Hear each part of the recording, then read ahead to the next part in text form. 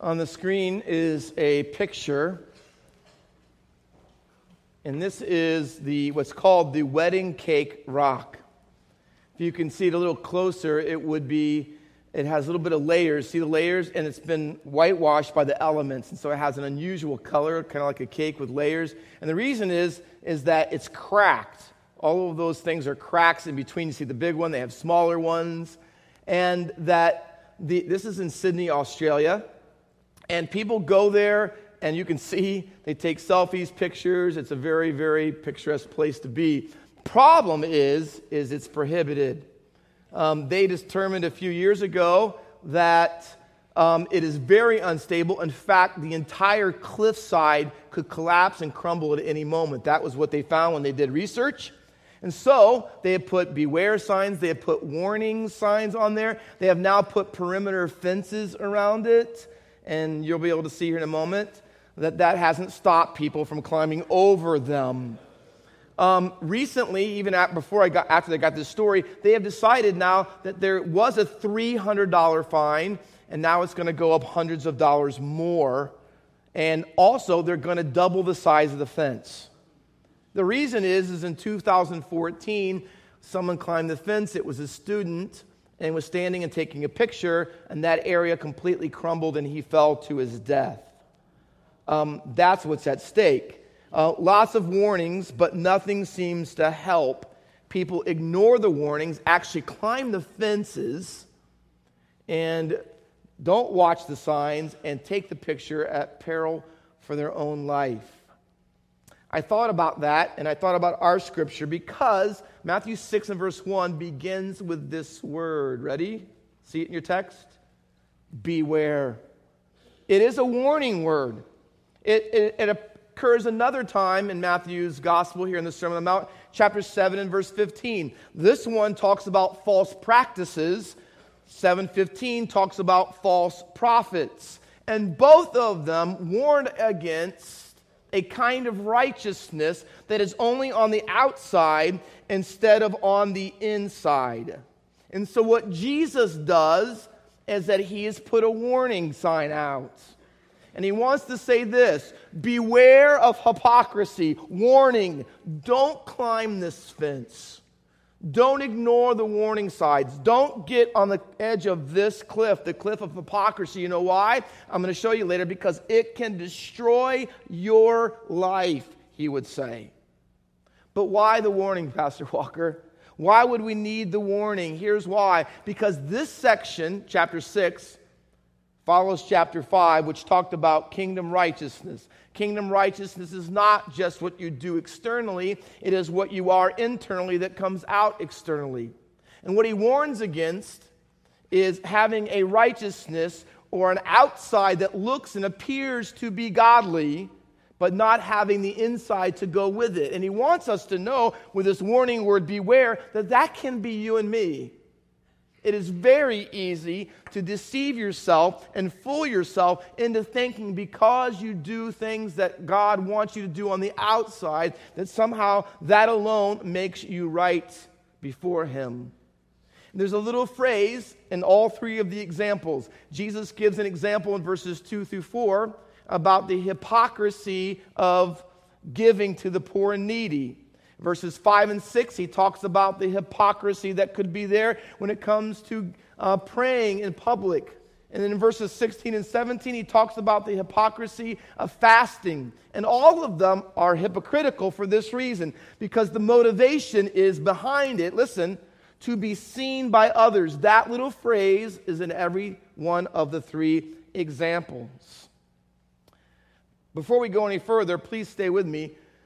We have to clear up what Jesus is talking about when he says, don't be like the hypocrites. Normally, when you think of hypocrite, I think, at least it's commonly said this, that you say one thing and you do another. Let me give you an example. Someone might say, it's important to go to church, but then you don't show up most of the time. So you would say, that's hypocritical. You can't tell me how important it is and how great it is to go to church when you don't show up most of the time. That would be hypocrisy to most of you. You might say, hey, the Bible says that we need to forgive other people, but when someone offends you, you're not really quick to forgive at all. That would be hypocrisy. Now, that is hypocrisy, but let me tell you, that's not what Jesus is talking about here. This is not about people who say one thing and then do something wrong. Oh, no, this is a different brand or kind of hypocrisy. This is not people who do wrong. This is the hypocrisy of people who are doing all the right things. They are the people who are giving to the poor. They are the people who are praying. They are the people who are fasting. And it's not that they're doing bad things. They are doing good things. The hypocrisy comes in is when they do right actions without a right attitude. See? The motivation behind doing all of it is so others can see me and say, wow, look at so-and-so. Wow, they are so spiritual. Listen to them pray. Look at all the things that they do. And the motivation behind all of it is to be seen by others. You see, at the bottom line is this: hypocrisy is a heart issue. It's a heart issue. Have you ever seen someone who, when called on to pray, we used to say in college, Bible college, begins to pray in King James English? Thee and thou is not in their normal vocabulary, but somehow when they pray, it becomes part of it. They begin to say long words that they never normally say.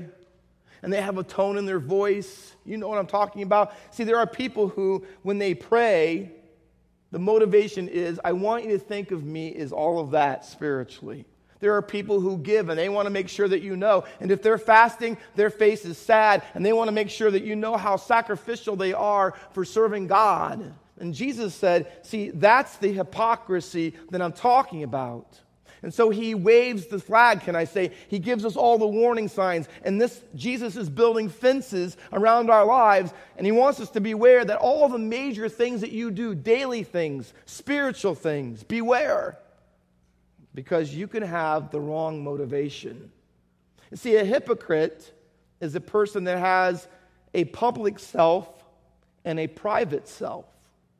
Private, I don't mean at home and at church, although that's one kind. No, I mean private, meaning on the inside.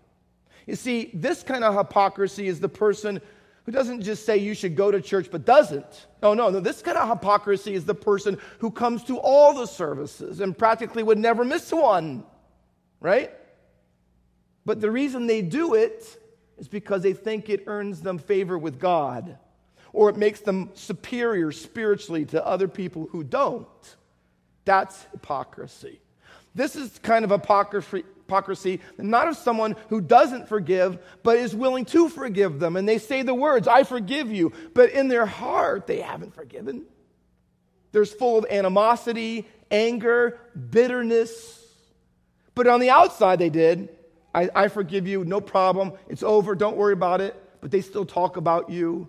And they still say things behind your back. And they're still holding on to it. And they have a grudge. Time has passed. But they forgave you, though.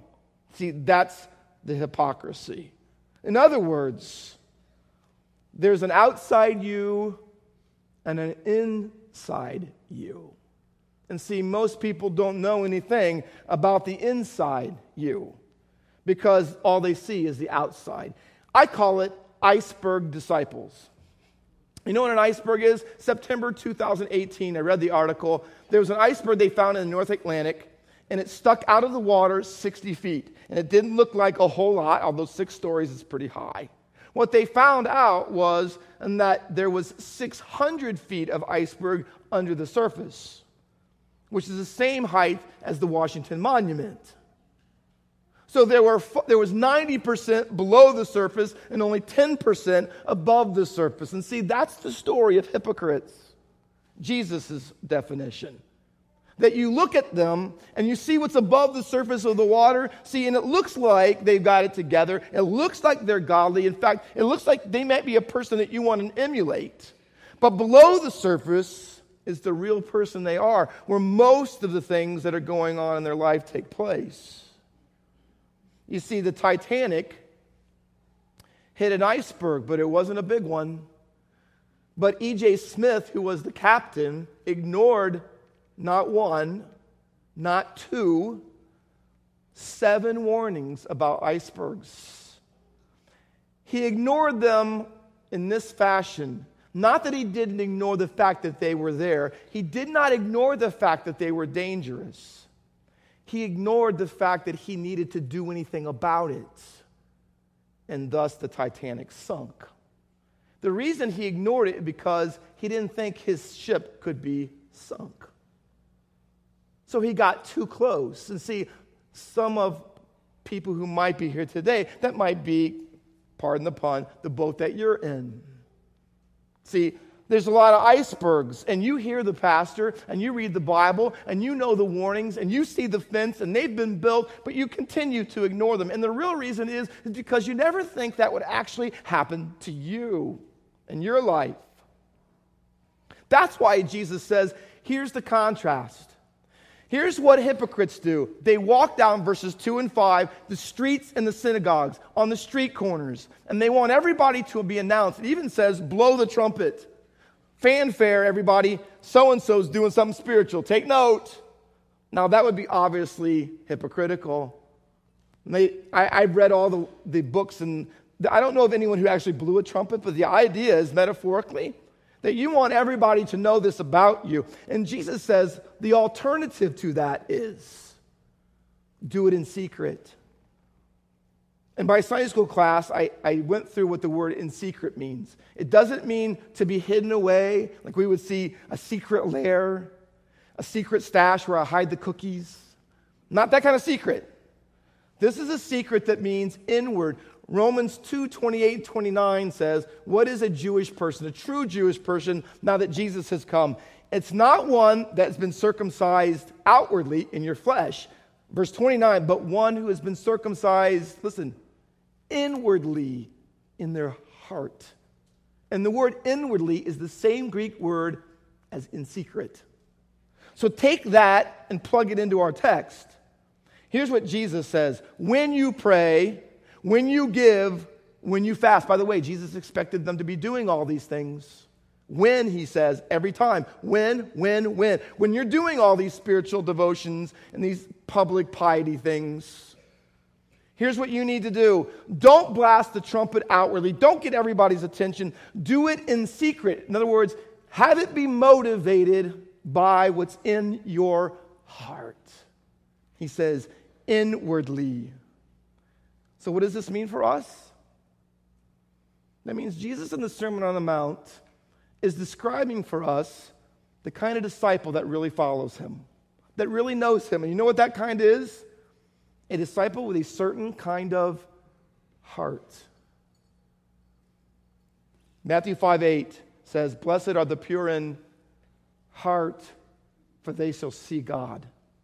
He says, you can lust at a woman outwardly, that's adultery, but you know what else it is?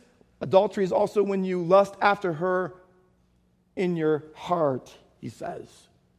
This section that we're on, the 3 examples of personal piety, ends with a summary statement and says this, for where your treasure is, there will your heart be also. Jesus is not looking to fill a church like Faith Baptist Church with a boatload of people who just do all the things that they're supposed to do on the right outside. You wear this kind of hairstyle, you wear this dress, and you carry this Bible, and you come to all the services, sing the songs, put your kids in youth. I mean, there are a lot of things that are good to do that we're quote-unquote supposed to do. But can I tell you this? He's looking for way more than that. You know what he's looking for? A heart that says, I care more about what God sees in me than what people see about me. What kind of heart is that, Pastor Walker?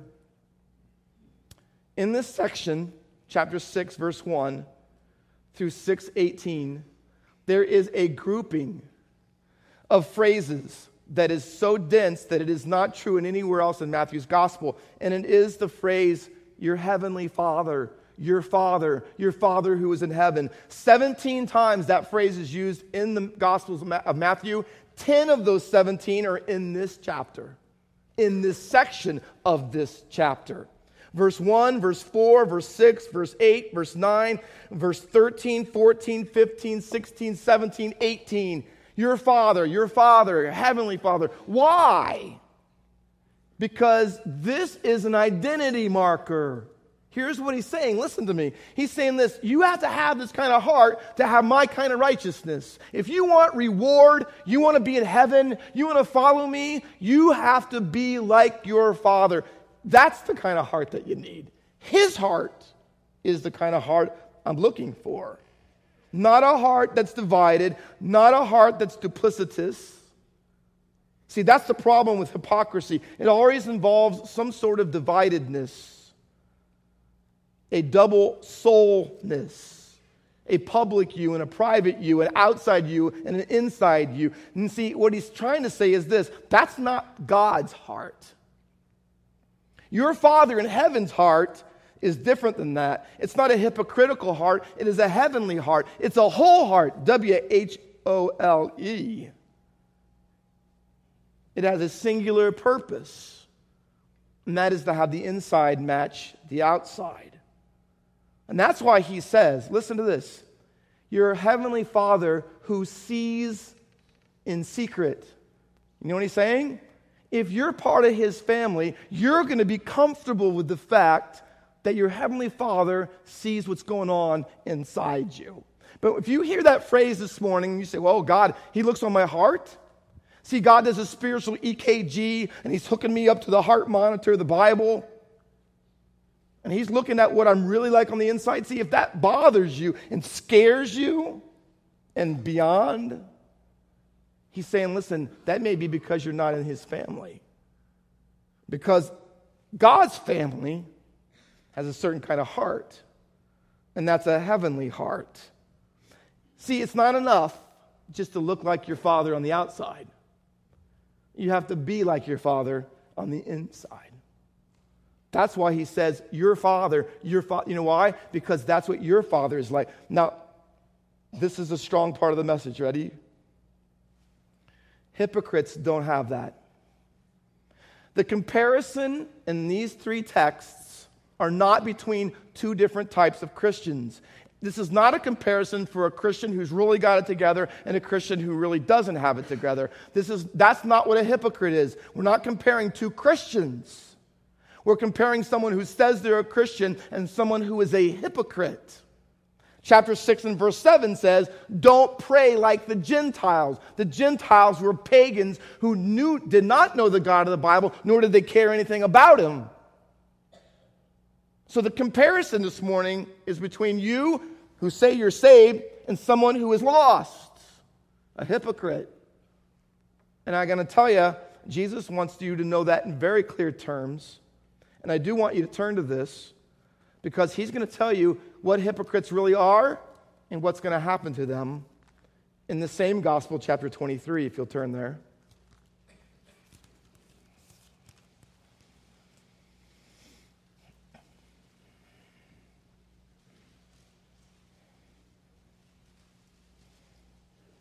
The word hypocrite is used 6 times in chapter 23.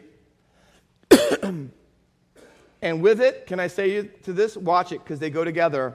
7 times the little phrase, woe to you, is used, and they're used in conjunction. The little phrase, woe to you, is a judgment oracle used throughout all the Old Testament, and what it means is God is going to judge and condemn you forever. So when he says woe, he's not trying to pull you back and stop your horse. This is woe, meaning, woe, you are in the biggest trouble you could possibly be in with God. Let me read them to you.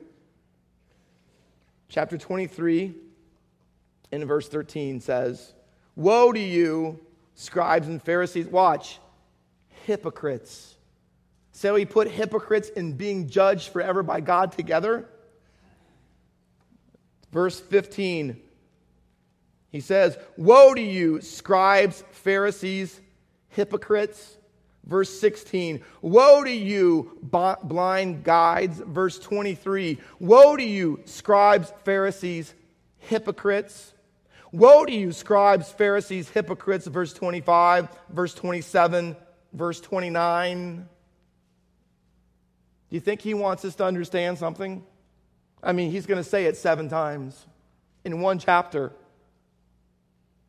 But it's more than that. 23 and verse 13 says this, What does it mean to be judged by God? What is the outcome of being a hypocrite? 23:13, woe to you, scribes and Pharisees, hypocrites, for you shut the kingdom of heaven in people's faces. Listen to this. For you neither enter yourselves. You're a hypocrite. You're not going to be in God's kingdom. And you stop others from doing it too, he says. Skip down to the end of the chapter. He says, 23:32. He said, you murdered the prophets, verse 31, and so fill up then the measure of, circle it, your what? Your fathers. So here's what Jesus says. You know what? When you live the inside and outside are the same, no hypocrisy. Whose father are you like? My father. But when you live only on the outside, and it's a fake, it's a sham, it's a mask, it's a pretense, and on the inside, Jesus says, his words in this chapter, not mine, you are full of dead men's bones. You are like a whitewashed tomb. You look beautiful on the outside when the sun hits it, but inside you are dead, he says. He says, you know who you're like? Not my father, your fathers. You're like the Israelites in the past who killed the prophets and thought they were serving God, he says. And then he says, so that we don't miss it, 23:15, he says, for you travel across sea and land to make a single proselyte, and when he becomes a proselyte, you make him twice as much a child of hell, listen to this, as you are. So what's a hypocrite? A child of hell. You can't get any more serious than that. And God says, what's the problem? Why would God be so condemning, so judgmental about hypocrisy? Because it just doesn't affect them. What? It affects others around them. And what is the problem? What is wrong? What's the hypocrisy like? Please look at verse 27. Woe to you, scribes, Pharisees, hypocrites, for you are like whitewashed tombs. See it? Outwardly, you look beautiful. Inside, within, you are full of dead people's bones and all uncleanness. So outwardly, you appear righteous to, see, there's our phrase again, to others. But within, you're full of hypocrisy. It'd be like saying, hey, I do all these things on the outside, but I don't have any desire for God on the inside. I don't really get into his word. I don't pray. I don't really care about the poor. I'm not interested in the needs of others. Jesus would say, listen to me, hypocrisy is a heart issue. Hear me, and hypocrisy is a hell issue. It is both. So Jesus says, I hung a sign at the beginning of this gospel, and I warned you, beware, he says. Beware of hypocrisy because it destroys, it ruins you and everyone else that you infect. And if that wasn't enough, he says, let me book in this gospel, not with one more warning sign, but let me give you 7 of them, like a fence, placard across the front. Beware of hypocrisy all the way down the row. But yet there are still people in churches like ours who ignore the warnings, keep climbing the fences, and think that they can play the game with God and pretend to be all these things year after year, and nothing will ever come of it. Jesus says, beware. Beware, because hypocrisy isn't just a heart issue, it's a hell issue. Mount Vesuvius erupted, and it killed every person that was in town. You can still see ruins of people who were killed while they were doing things, almost like they were frozen in time. The attack on Pearl Harbor was devastating. December 7th, 1941, if I'm not mistaken. I mean, battleship after military ship, thousands of lives were lost. 1986, the Space Shuttle Challenger, after blasting off 73 seconds later, was completely obliterated. All because they didn't have the right O-ring in there. Do you know what all 3 of those devastating, destructive stories have in common? They all happened because people ignored the warnings. Did you know that Mount Vesuvius didn't erupt the first time and blow up the first day? For weeks, it was grumbling, it was moving, it was making noises. In fact, 2 days before the actual thing happened, it was moving so much so that it began to shake all the residencies. You know how many people left after those warnings? 0. They all died. You know why? Because they didn't think it would be bad enough to hurt them. The attack on Pearl Harbor. Do you know Franklin Roosevelt got warnings that the Japanese were building up a whole arsenal and were moving toward Hawaii? Do you know that he knew that 2 days? He did nothing. Nothing. And Pearl Harbor happened. Did you know that they were told at NASA that the O-rings wouldn't work? And if it got too cold, the O-rings wouldn't work and the whole thing would explode. Did you know that they were told that weeks in advance?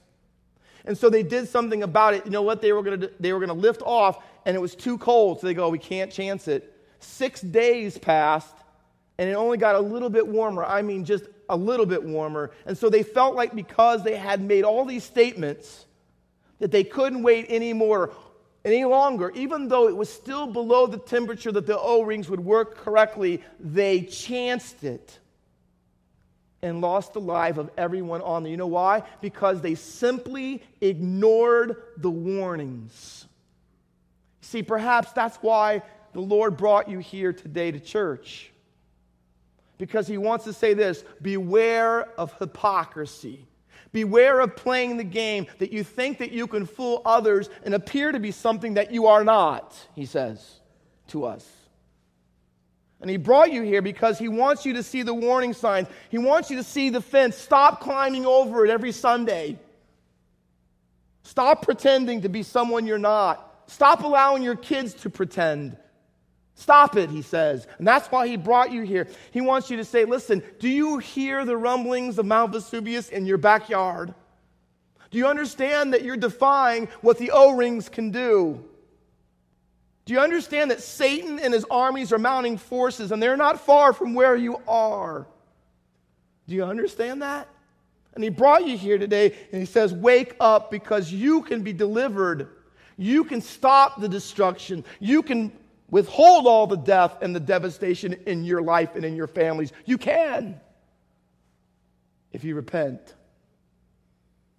7 signs, and to my knowledge, I don't know if any of those Pharisees and scribes heeded the warnings of Jesus. Woe to you, woe to you. And Jesus says it's going to be a scary day when we stand before the Lord, because he's going to bring up the fact that you were here, and I warned you over and over and over, and you just kept climbing the fence. You thought you could play the game, and God says, you're wrong, and I brought you here today to tell you. The question is, will you hear? He knows your heart. You may fool your wife or your kids or people at this church or your pastor, but may I tell you, you cannot fool God. He sees in secret. And the reward, eternal life, I believe in the text, will be given to those whose righteousness is both inside and out.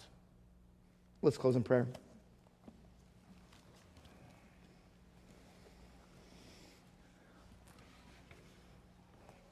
We're going to close in a moment by singing 657. Search me, oh God. I couldn't think of a better song. And it says, and know my heart today. Truthfully, you don't have to ask him to, although it's okay, because he already does. He already knows your heart. He knows your heart better than you. But he brought you here today so that you could know it like he does. See, maybe today you'd have to say, Pastor Walker, it's hard for me to say this, but I'm a hypocrite.